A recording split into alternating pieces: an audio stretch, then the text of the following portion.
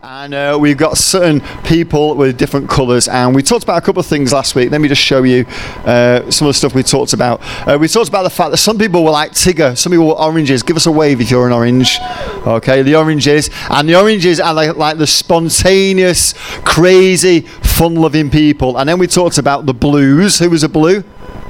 And the blue, yeah, they're very quiet. Right. And the blues were all the kind of feeling, touchy, kind of like the feeling person. And then we talked about the responsible people, the golds. Who were the golds? Put your hand up for gold. See, more people put the hand up there because golds like to hear and they like to do the right thing. So if somebody says do this, usually a gold will do it because they're the responsible kind of child. And then we talked about the greens. Who's a green? Put your hand up. We have less greens, which is interesting. We always have less greens. Now, before we start, can you guess what colour I am? Okay, let's take a vote. Okay, who thinks I'm an orange? One person, John. Okay, pomegranate. Who thinks I'm a blue? Why not? Why would I not be a feeling, caring kind of who thinks I'm a gold, responsible?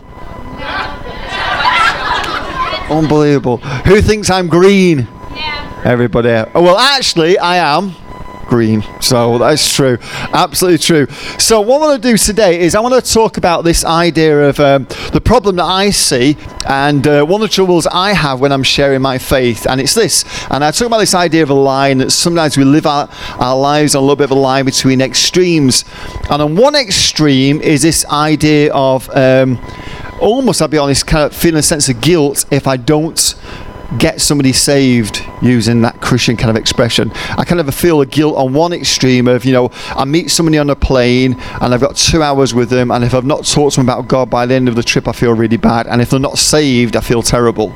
And then this kind of idea that, I've got to try and convince people, everybody, that they must be a Christian, and I've got this amount of time, and it's a kind of a presentation, and if my words are good enough, and if I present it correctly, and if I'm holy enough, then people will always get saved. That's one extreme. And some people would say, well, that's like conquest.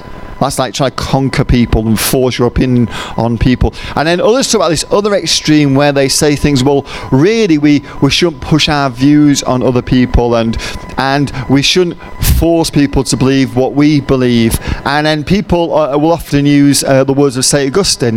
St. Augustine said, preach the gospel always, if necessary, use words. Well, this is the same guy who thought he could talk to animals. So I don't know if you know about St. Augustine, but he thought he could talk to wolves and bears and animals. So he basically said, and this probably been a little bit unfair, but he basically said, look, you don't have to use words to share the gospel, but if you see the odd squirrel, have a really good chat with him about the meaning of life, So in my mind, what is it? Is it this, where am I supposed to be? Am I supposed to convince everybody about being a Christian? Am I supposed to force people? Or am I supposed to just not really talk to people and just let them be who they're supposed to be and me be who I'm supposed to be? And what's going on? What should I do with these people? So let's turn our Bibles to John. We're going to read from John. We're going to read from Luke 9, about something John said to Jesus. So Luke 9, I just want to read 2 verses to you that are going to sound familiar, but you probably might not have heard a message on them. You've heard a message on the opposite. So this is what it says in Luke chapter 9, starting at verse 49. John said to Jesus, Master, we saw someone using your name to cast out demons, but we told him to stop because he isn't in our group. But Jesus said, don't stop him. Anyone who is not against you is for you. Anyone who's not against you is for you. Now, the message I've usually heard is the other time when Jesus said, if they're not for me, they're against me. Who's heard a message like that? If they're not for me, they're against me. But rarely do we hear this side where Jesus says, if they're not against you, they're for you. Now, one of the differences, one of the cases is talking about himself. If they're not for me, they're against me. But in this situation, he's talking about you. And he's saying if they're not against you, they're for you. And we usually have issues, don't we? I think one of the biggest problems we have is sometimes deep down somewhere there's a kind of lemon us kind of mentality going on. a kind of them and us. There's us, and then there's them. And sometimes we approach, and this is what we're talking about today, is how we approach people. We approach people, maybe it's just me, I don't want to put this on you, but I've noticed this, is sometimes we're approaching people, and even though we might care about them, there's kind of a them and us still going on. And sometimes we've decided in advance they probably won't want to listen to what we say. They're probably going to be against us. And what we really mean by against us is they're not really part of us. They're not in our club. They're not in our gang. Is that what Jesus was really talking about? What did Jesus really mean when he said, I want you to go into all the world and realise that if they're not against you, that they are for you? See, one of the things with the true colours is we have to treat people differently from the way the world treats people. Now, I said I'm going to go through these next 2 weeks showing you different things about the colours, and this is the scariest one. This is what they say. You probably think about yourself, but what secretly other people think about you. Okay, so if you're a blue, you're going to struggle for the next 5 minutes. Okay, here we go. So this is what they say. Now, if you don't know what your colour is yet, then come and see me afterwards, and we'll try and help you find out what colour. It only takes 5 minutes, but here we go. Oranges are the spontaneous child, and oranges probably think about themselves, maybe quite rightly. They are fun-loving, enjoy life, flexible, adaptable, carefree, proficient, capable, practical, problem solver, negotiator, can deal with chaos, curious, and see shades of grey. But other people might think about them that they are irresponsible, wishy-washy, not serious, disobey rules, manipulative, not able to stay on task, scattered, cluttered, uncontrollable, and only spend time at things they enjoy. Okay?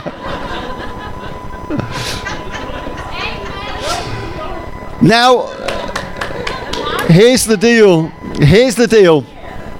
The deal is, who knows which ones of them are true? It might be that that's just really unkind of people. It might be they have a point. Who knows? This is not saying you are one of these two things. This is just simply saying this is how you probably see yourself, whereas other people probably see you this way. You might see yourself as fun-loving. They may see you as irresponsible. What about the blues? Okay, close your ear, blues. You may see yourself as compassionate, trusting, relational, a people person, works for a cause, unselfish, promotes harmony, empathetic, sympathetic, affirming, caretaker, creative, romantic, warm and caring. But other people might think this. You're mushy. You obscure the issues. You're grovelling, which is a bit unkind. So flaky, unrealistic, naive, easily duped, touchy-feely, illogical, just pathetic, slick, ignores policy, manipulative. Tricky. What about golds? Blues, did you struggle with that? No, okay. Okay, golds. The responsible child see themselves as stable, providing security, dependable, firm, efficient, realistic, executive type, good planner, orderly, neat, punctual, checklist, I finish what I start. Okay, other people might think this. Controlling,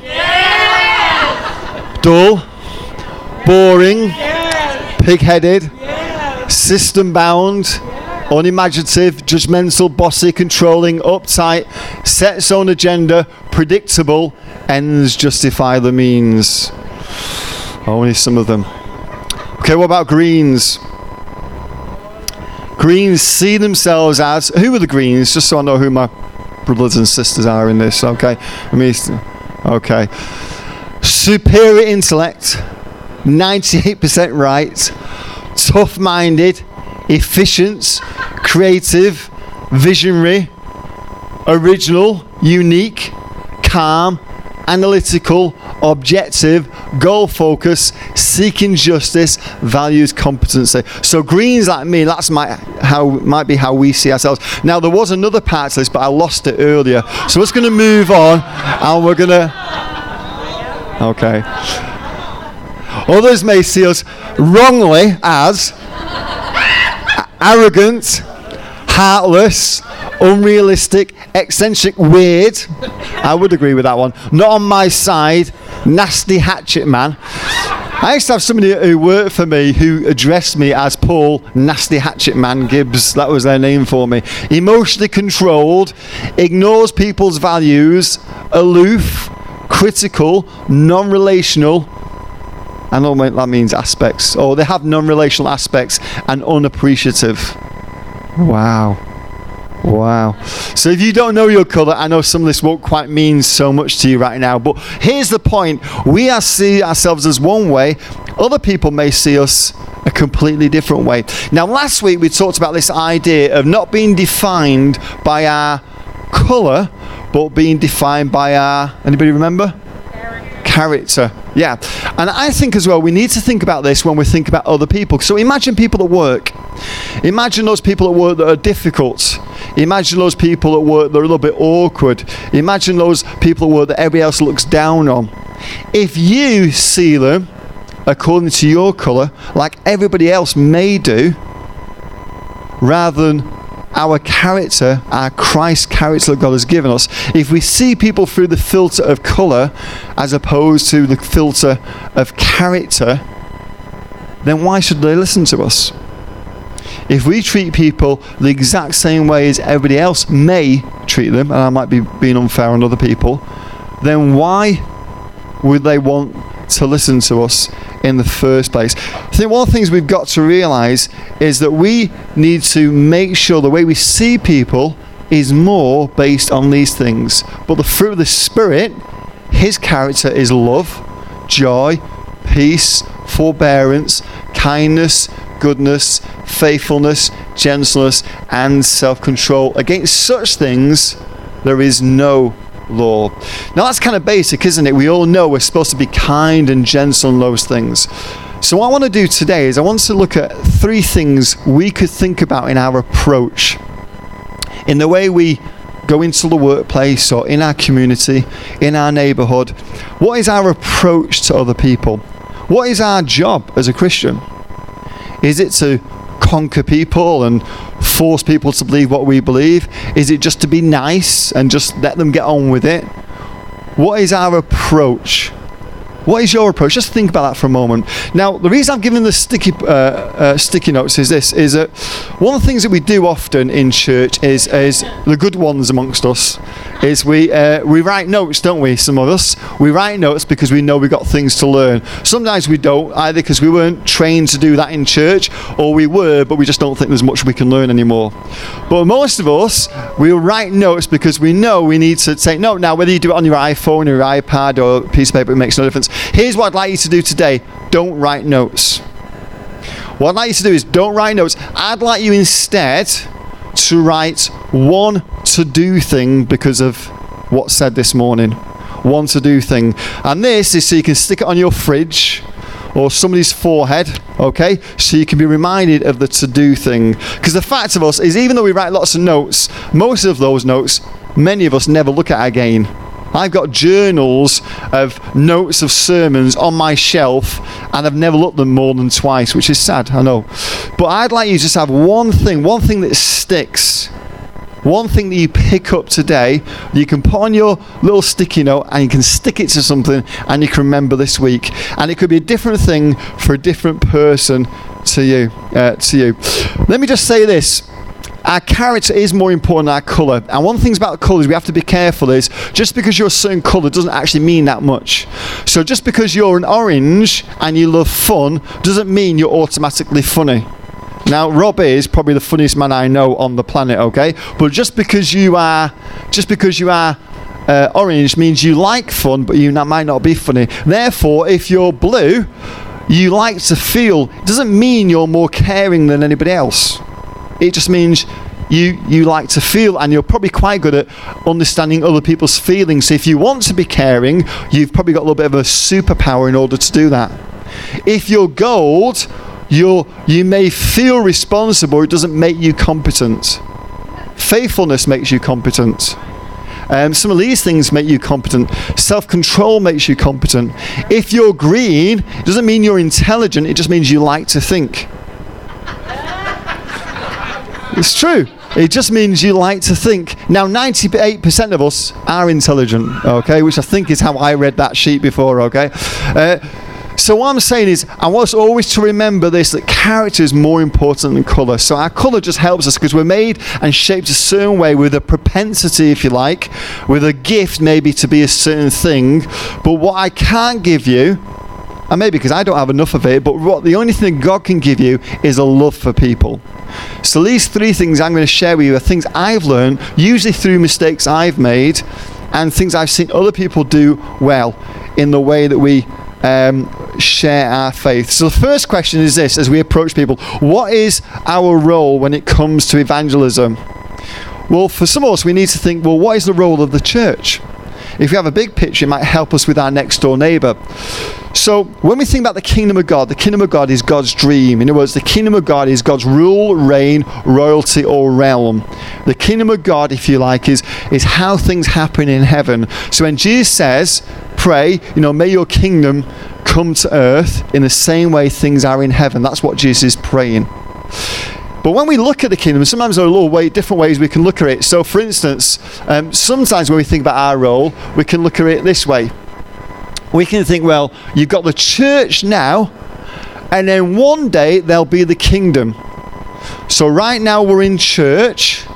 This is like God's kingdom. This is the church. And then one day, later on, we'll end up in the kingdom. But that would be a mistaken idea, because the kingdom is to come, but the kingdom is here right now as well. So it can't be as simple as, here's church, and then one day there's going to be the kingdom. And this is going to be important in a minute for how we think about how we're supposed to share our faith. Another mistaken idea is probably this: that the church is the kingdom. That everything the church does is the kingdom of God, and everything of the kingdom of God is involved in church. I want to suggest a different picture to help you, and this really helps me understand my role on my street, or my role when I was working at the Co-op in Manchester, or my role in a school, and it's this. The church is part of the kingdom. The best way you could describe this, as somebody once wrote, is the church is a catalyst for the kingdom. The kingdom of God is here. The kingdom of God is coming.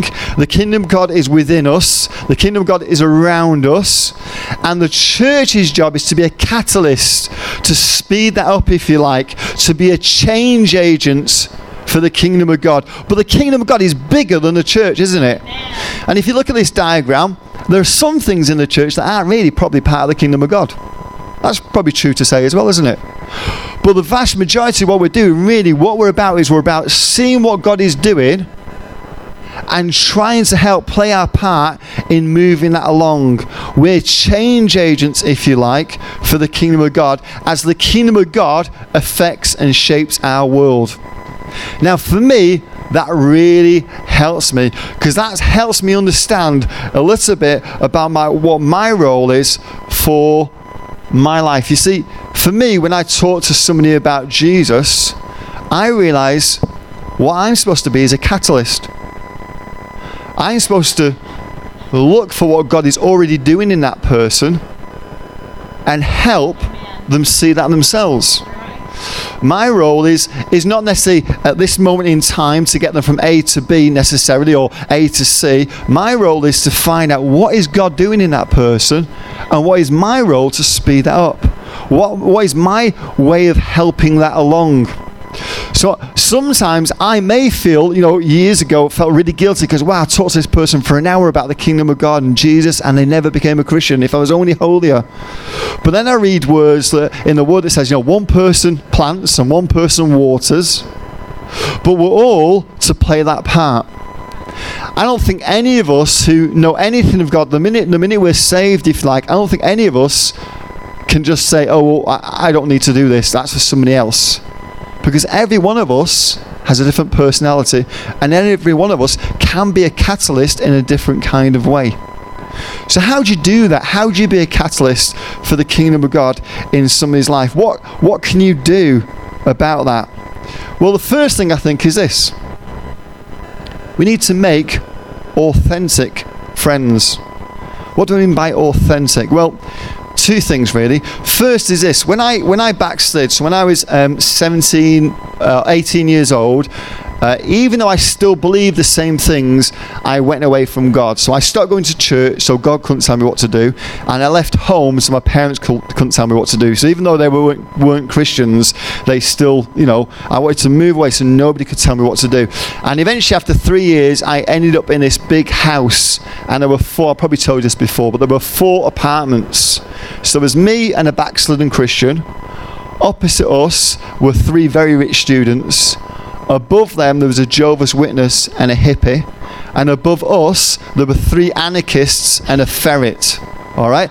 And because we all lived in the same house, we all had these kind of like massive arguments about the meaning of life. And the anarchists were militant vegetarians. So what they would do is they would go and stop the city marches, and then they would go to local butcher shops and put glue in the locks so the butcher couldn't get in the next day. And they would spray meat means murder and all this kind of stuff across the windows. And when they'd come back and we'd have all these arguments and discussions about the meaning of life and the purpose of life and all this kind of stuff.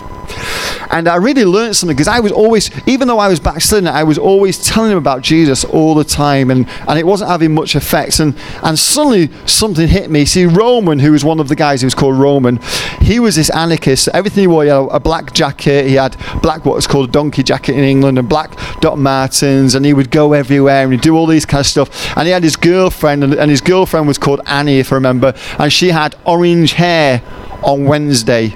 On Thursday, it would have been something completely different, and they were complete. So on their house, you didn't really walk into the house because there's punk music. You didn't walk in the house. You open the door, and then the kind of like vibrations just carried you in. It was like that loud, and there were posters on the wall of Margaret Thatcher with a sausage coming out of an ear and like a gun coming out of a nose. It was that kind of environment, They were.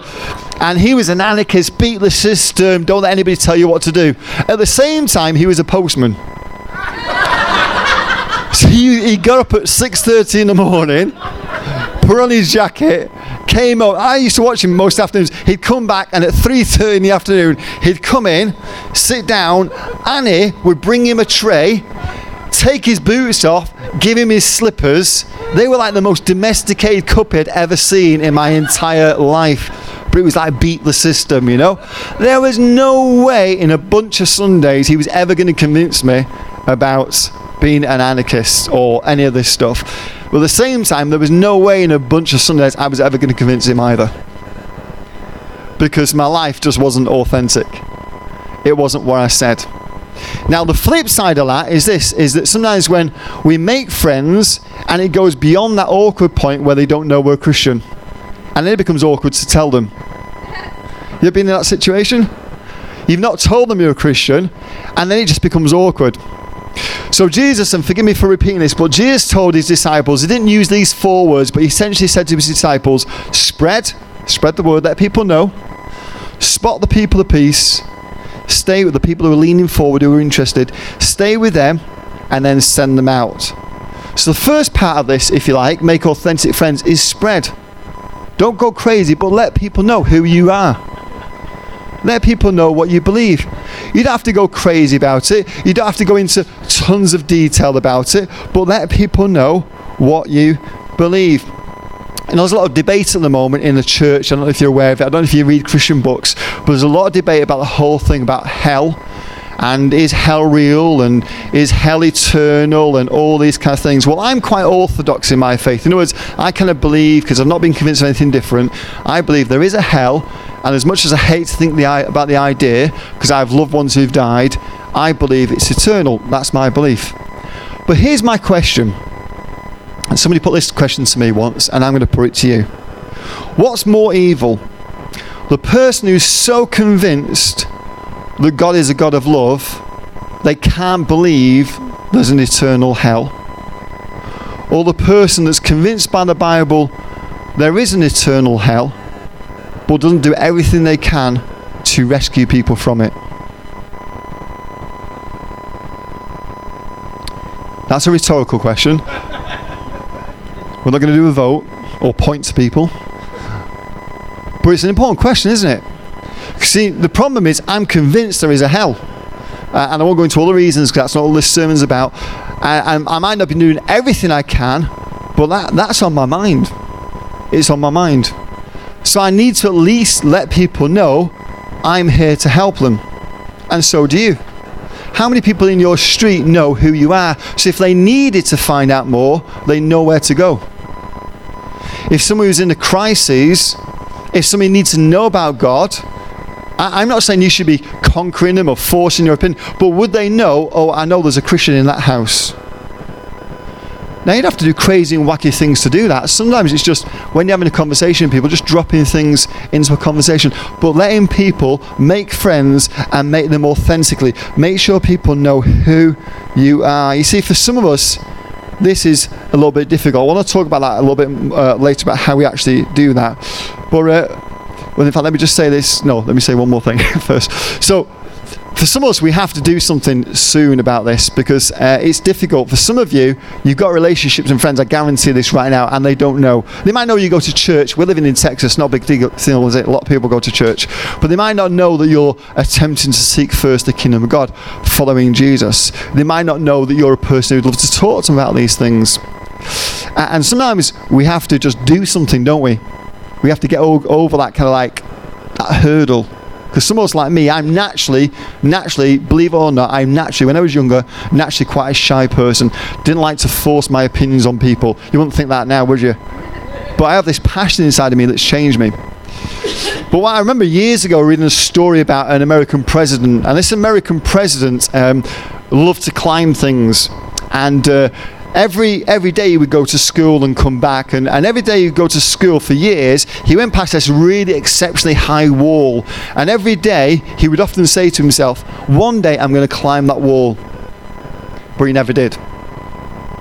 Now the other thing about him was he was very, very poor, and his parents gave him certain clothes, and they said to him, if you get these dirty or lose them or break them, then you're going to be in trouble. And they would tan his hide if he lost anything, or got his blazers are too dirty, or he ripped his trousers. He said, you better be careful with these things.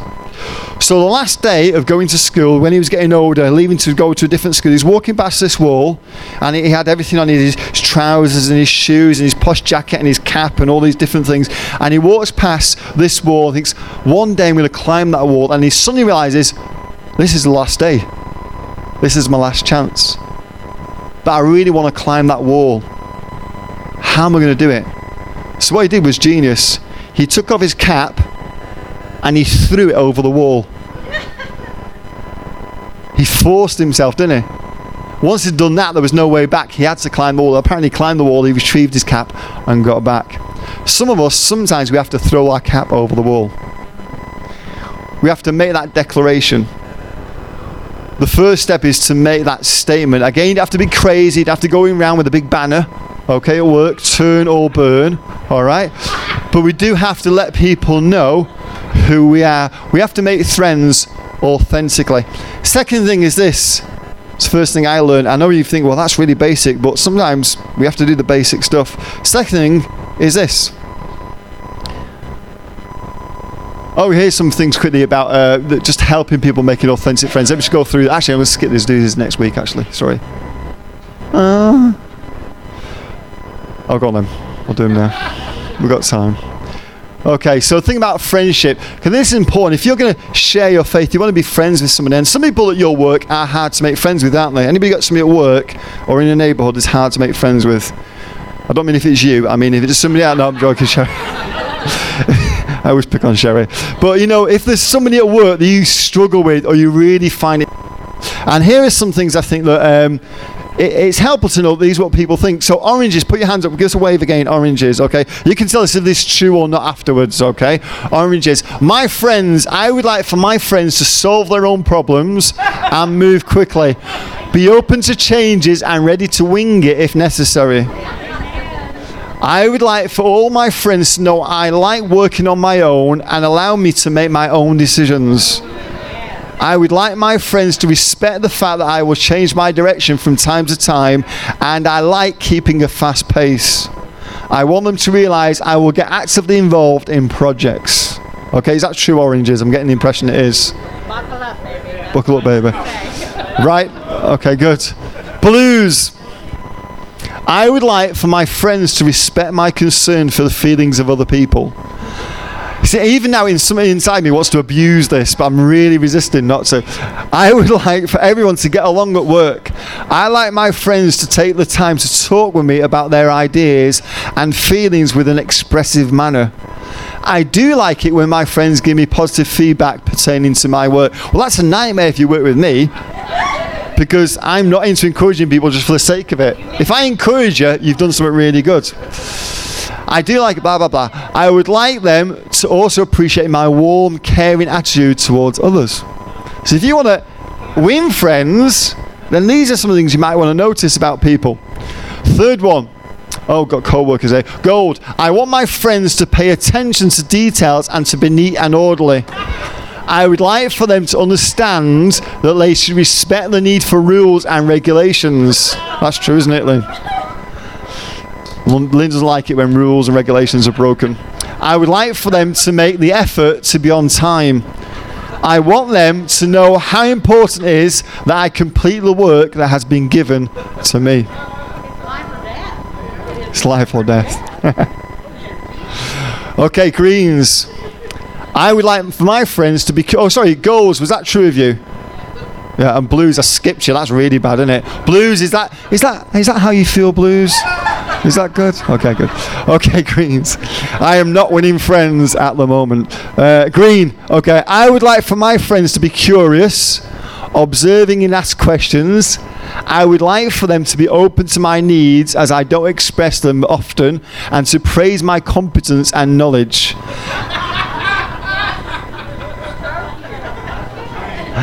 I would like for them, listen up everybody, I would like for them to be original in their request for my help, and to pay attention to what I tell them the first time, so I don't have to say it more than once.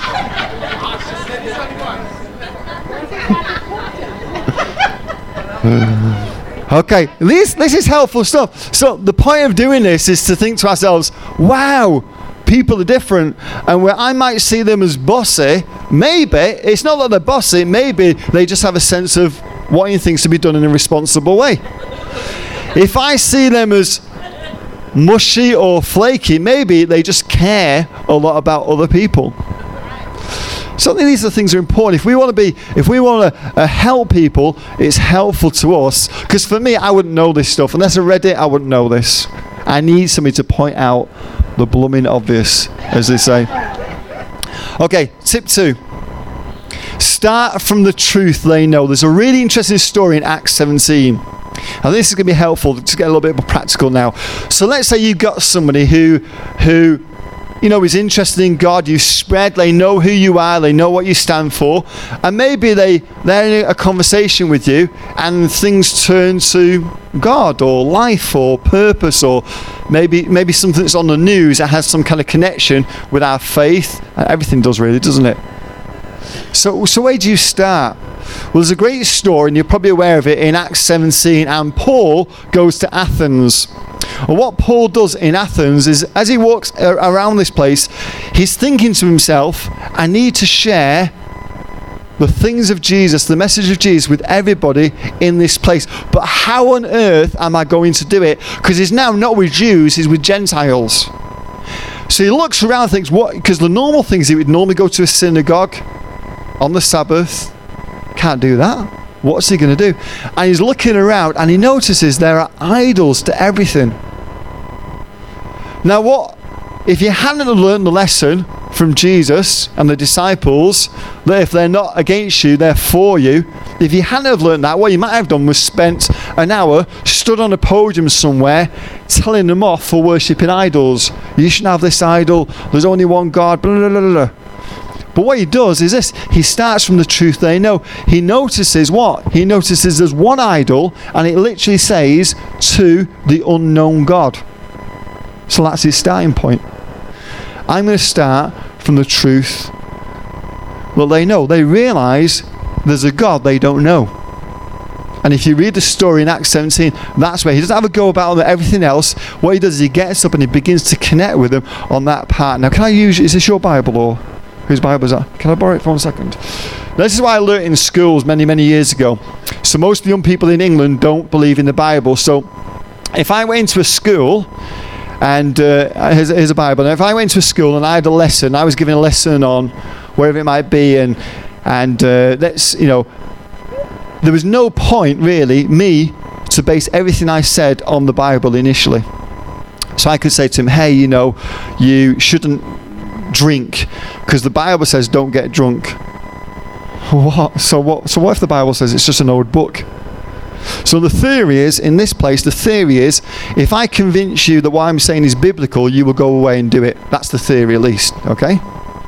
But in schools, that theory goes away, because this has no authority in people's lives. So what we had to do in schools was build up this authority in areas they could experience the truth of it. So in areas they couldn't experience the truth, they would find it to be true. See, the fact is, and I won't do this to you because it's mean, but if I was to ask you why you think you're going to go to heaven, a lot of you would give me reasons that you think is why you believe that. But in reality, I would probably, you can see me afterwards about this, I'd probably pull away at some of those stuff. I'd probably pull it apart. And often what it comes down to, at least with me, is this, is the reason I believe I'm going to heaven one day because of what Jesus did on the cross is because everywhere in my life I have been able to put the Bible to the test, I found it to be true. When the Bible's warned me not to do stuff, and I've not done that stuff, the things it said was going to happen, happened, generally. When the Bible gave me advice or told me to do this, and I did that kind of stuff, amazingly, it worked. So in all those areas where I was able to put the Bible to the test, they helped me to have faith in some of the stuff I can't put to the test. Like I can't die for 5 minutes, come back, just to see what it's like, if it's really true. Does that make sense? And so when we're sharing, what I do at least, is what I'm trying to do is I'm trying to connect with people in what they already know to be true and build from there, because in my mind I'm a catalyst for that. Does that make sense? That means you've got to listen to people, isn't it? That means you've got to ask questions of people. You've got to care enough to ask questions. Here's some little thoughts on this. Sorry, there we go. Let me just show you this, and we won't go into this because of time, but in fashion they have like what's out and what's in. Do any of you know that? Okay. Okay. Let's not go down that route. So what's out and what's in? No, already not making friends. What's out and what's in? Let's talk about that for evangelism. Here's some things that might be out in evangelism. Now, I'm going to say this before I show this. I don't think these things are irrelevant. I just think there's something more beyond these things. Evangelism is a sales pitch, as conquest, as warfare, as ultimatum, as threat, as proof, as argument, as entertainment, as show, as monologue, as something you have to do. What I mean by that is that the world's changing, and as the world changes, this stuff works less and less and less.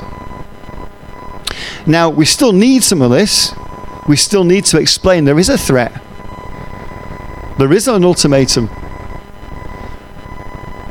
We still need to explain, we still need to be able to argue what we're sharing. We have to be able to do that stuff. But the things that I found that really work, and this list, I think this next list is true, is this. Oh, it's the same things. Sorry, I've written it down. Let me remember some of that stuff then. Evangelism is friendship. Evangelism as a dance. Now that's a really weird phrase, that, but it makes more sense in England. So in England, one comedian once said this. I don't know if you ever go to dances or wedding do's and stuff like that, but what usually happens is in England is you have a dance floor. Lynn's laughing because you know it's true. You have a dance floor over there, and you'll say somebody come and dance, and the music will be beating, and as they're walking, they start to dance. Before they even get to the dance floor, I can't dance, okay? But there's that idea of introducing people slowly into evangelism. So for me, evangelism is not about some of these things. It's not about a sales pitch. It's about getting a chance to know people. It's not about presenting answers all the time. Sometimes it's about presenting questions.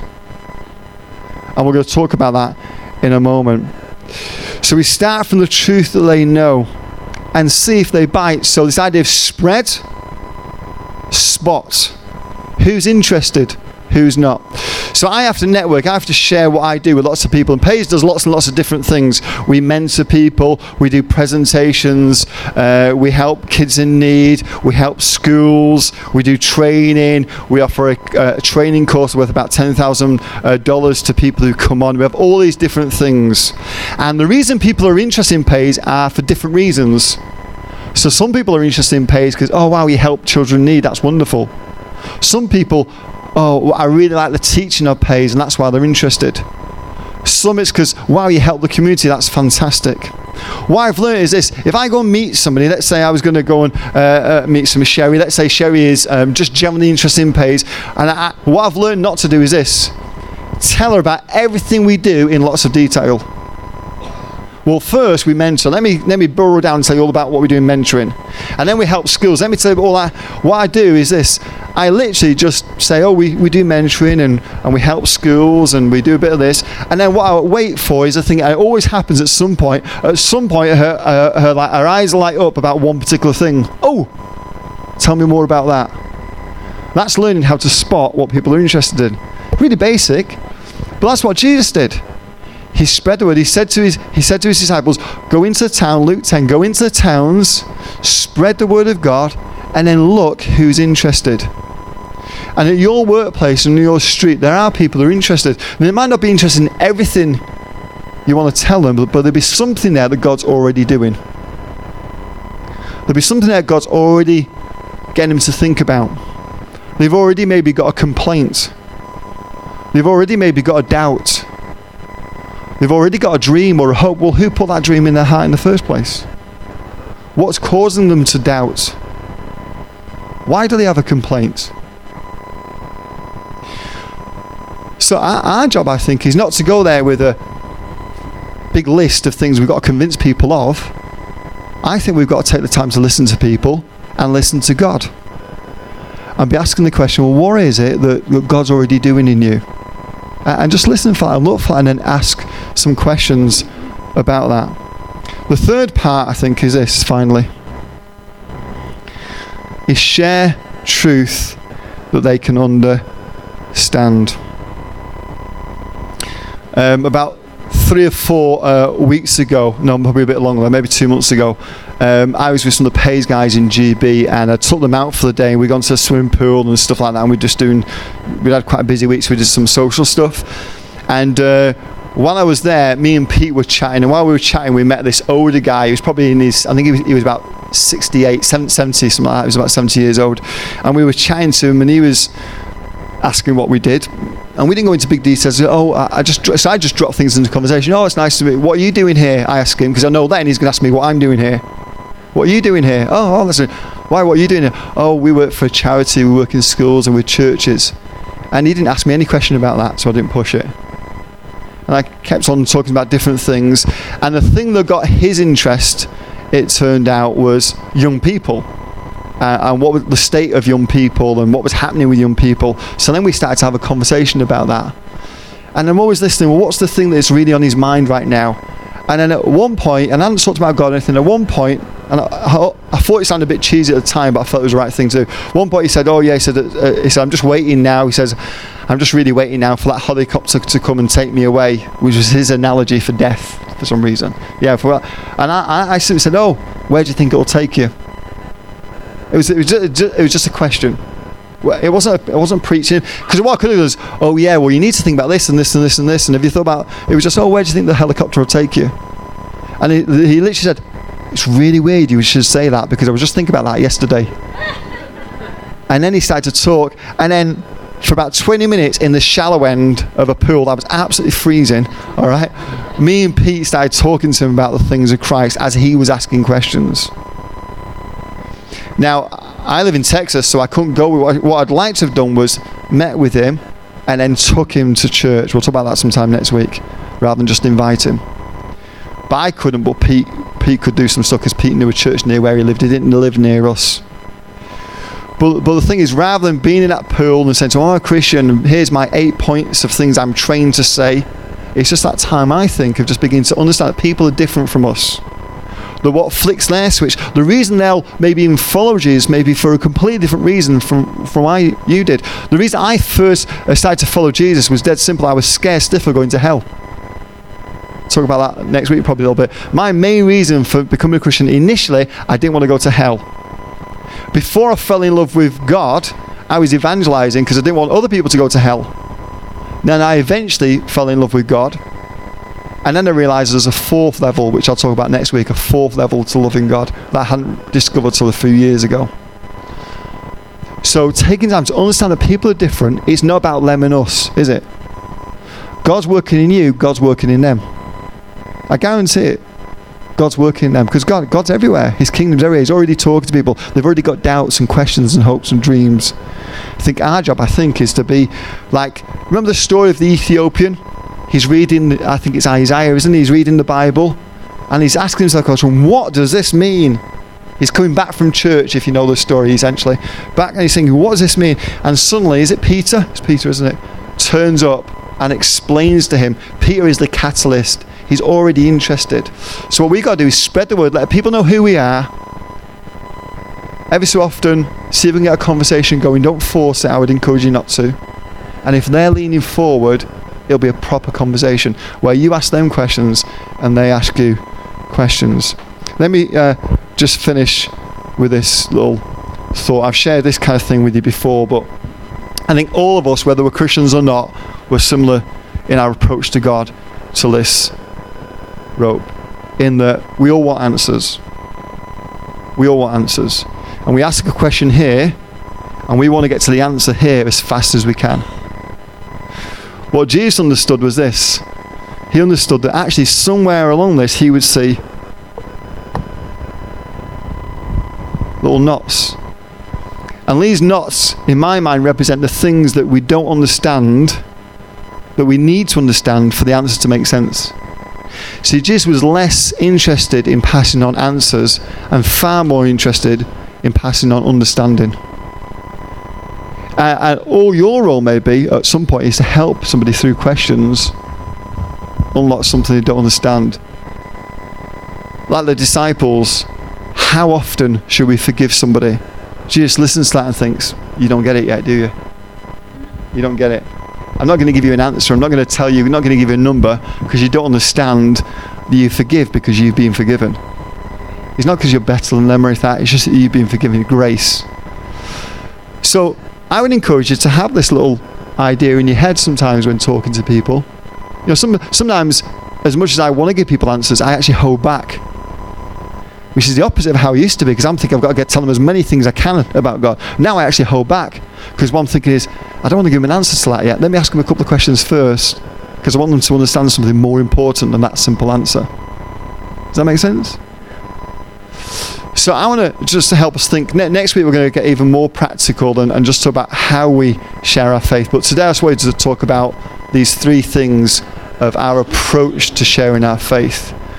And the first is we need to make authentic friendships. Havarim were friends who studied together. If we're not good at making friends, people aren't going to want to study about God with us. Secondly, we need to start with the truth they know. Find out what God is already doing in their life. What do they already know to be true? And then thirdly, I think we have to share truth that they understand. In Matthew 22, Jesus is talking to the Sadducees who don't believe in the resurrection. They don't believe there's life after death. So the Sadducees ask him this question. So if a man marries a woman, and then he marries another woman and another one and another one, which one would he be married to? Ha! Answer that one. When he gets to heaven, which one? Which of these 5 women? Because they didn't believe him. Now what Jesus does, he gives him an answer. What's really interesting about Jesus' answer is this, is there's lots of places in the prophets that he could have pointed to that give a straight answer to that question, but he doesn't. He chooses something from one of the first 5 books of the Bible just a little bit less obvious. He has to explain it a bit more. Why? Because the Sadducees only believed the first 5 books of the Bible were authoritative. Now, if all Jesus was interested in was being right, he could just quote scripture. But he had more compassion for people than just wanting to be right. He wanted to really help them and move them along. So let's pray this morning. Let's pray that God will give us that heart, that thing that I can't give through a sermon, that God will give us that heart. And let's just meditate for a moment. The guys are going to come out and they're going to lead us in another song or two. But for now, just as they maybe you can just play something quietly, guys. I want us just to meditate, and I want us to begin to, just for a minute, think about what is the one thing this morning we should put on our sticky note. Not something to remember, something to do. Something to do because of something that's been shared, maybe early with Rob, maybe in a conversation you had before you came to church, maybe through the message, maybe through the words of the preach. What one thing could you do? For some of you, maybe it's a way of throwing your cap over the wall with your next door neighbour.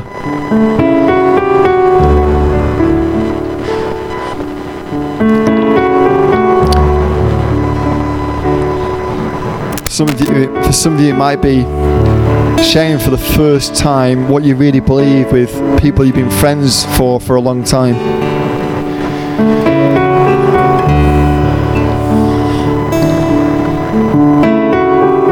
And I would encourage you this morning just to maybe take a minute to write down on your sticky note that one thing. Or if you've not got a pen, make a mental note of it for later.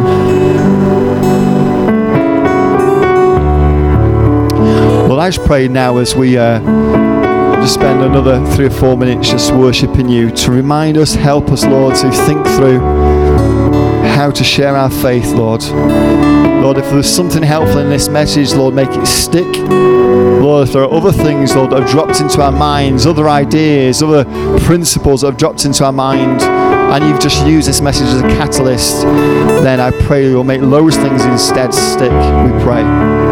In your name we ask it, Lord. Amen. And guys, let's just stand. We're going to sing one more time together.